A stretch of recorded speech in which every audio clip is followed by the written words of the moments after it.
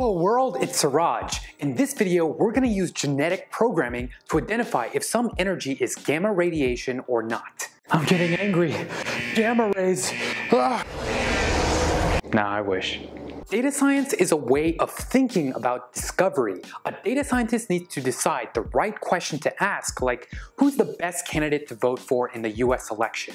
Then decide what data set to use, like tweet history of candidates and past endorsements of each candidate. And lastly, decide what machine learning model to use on the data to discover the right answer. Life goes on. With the right data, computing power, and machine learning model, you can discover a solution to any problem. But knowing which model to use can be challenging for new data scientists. There are so many of them. That's where genetic programming can help. Genetic algorithms are inspired by the Darwinian process of natural selection, and they're used to generate solutions to optimization and search problems. They have three properties: selection, crossover, and mutation. You have a population of possible solutions to a given problem and a fitness function. Every iteration, we evaluate how fit each solution is with our fitness function.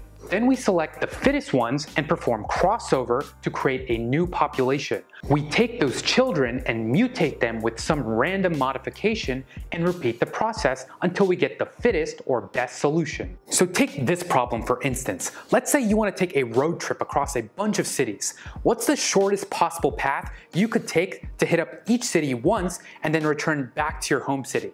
This is popularly called the traveling salesman problem in computer science, and we can use a genetic algorithm to help us solve it. Let's look at some high-level Python code. We have the number of generations set to 5,000 and the population size set to 100. So we start by initializing our population using our size parameter. Each individual in our population represents a different solution path. Then for each generation, we compute the fitness of each solution and store it in our population fitness array. Now we'll perform selection by only taking the top 10% of the population, which are our shortest road trips, and produce offspring from them by performing crossover. Then mutate those offspring randomly and repeat the process. As you can see in the animation, eventually we will get an optimal solution using this process, unlike Apple Maps. Alright, so how does this all fit into data science? Well, it turns out that choosing the right machine learning model and all the best hyperparameters for that model is itself an optimization problem. We're going to use a Python library called Teapot built on top of scikit-learn that uses genetic programming to optimize our machine learning pipeline. So after formatting our data properly, we need to know what features to input to our model and how we should construct those features. Once we have those features, we'll input them into our model to train on, and we'll want to tune our hyperparameters or tuning knobs to get the optimal results. Instead of doing this all ourselves through trial and error, Teapot automates these steps for us with genetic programming. And it'll output the optimal code for us when it's done so we can use it later. So we're going to create a classifier for gamma radiation using Teapot after installing our dependencies and then analyze the results. Teapot is built on the popular scikit-learn machine learning library, so we'll want to make sure that we have that installed first. Then we'll install pandas to help us analyze our data and NumPy to perform math calculations. Our first step is to load our dataset. We'll use pandas readCSV method and set the parameter to the name of our saved CSV file. This is data collected from a scientific instrument called a Cherenkov telescope that measures radiation in the atmosphere, and these are a bunch of features of whatever type of radiation it picks up. Thanks, Putin. Since the class object is already organized, we'll shuffle our data to get a better result. The iLoc function of the telescope variable is Panda's way of getting the positions in the index, and we'll generate a sequence of random indices, the size of our data, using the permutation function of NumPy's random submodule. Since all the instances are now randomly rearranged, we'll just reset all the indices so they are ordered even though the data is now shuffled using the reset index method of pandas with the drop parameter set to true. We'll now let our telavariable know what our two classes are by mapping both of them to an integer with the map method. So G or gamma is set to 0 and H or hadron is set to 1. Let's store those class labels, which we're going to predict in a separate variable called teleclass, and use the values attribute to retrieve them. Before we train our model, we need to split our data into training and validation sets. We'll use the train test split method of scikit-learn that we imported to create the indices for both.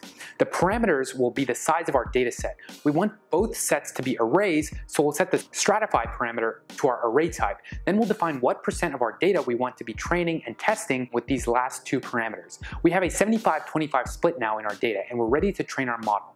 We'll initialize the teapot variable using the teapot class with the number of generations set to 5. On a standard laptop with 4 gigs of RAM, it takes 5 minutes per generation to run, so this will take about 25 minutes. This is so Teapot's genetic algorithm knows how many iterations to run for, and we'll set verbosity to 2, which just means show a progress bar in terminal during the optimization process. Then we can call our fit method on our training data to let it perform optimization using genetic programming. The first parameter is the training feature set, which we'll retrieve from our tele variable along the first axis for every training index. The second variable is our training class set, which we'll retrieve from our tele variable like so. We can compute the testing error for validation using Teapot's score method with validation feature set as the first parameter and the validation class set as the second.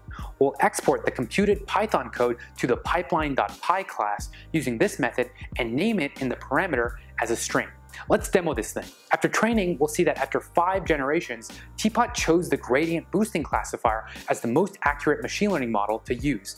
It also chose the optimal hyperparameters like the learning rate and number of estimators for us. Yeah, boy. So to break it down, with the right amount of data, computing power, and machine learning model, you can discover a solution to any problem. Genetic algorithms replicate evolution via selection, crossover, and mutation to find an optimal solution to a problem.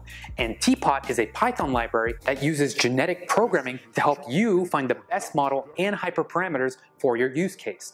The winner of the coding challenge from the last video is Peter Metrano. He added some great Deep Dream samples to his repository and even Deep Dreamed my own video. Badass of the week. And the runner-up is Kyle Jordan. Good job stitching all the Deep Dreamed frames together with one line of code. The challenge for this video is to use Teapot and a climate change dataset that I'll provide to predict the answer to a question you decide. This will be great practice in learning to think like a data scientist. Post your GitHub link in the comments and I'll announce the winner next time. For now, I've got to stay fit to reproduce, so thanks for watching.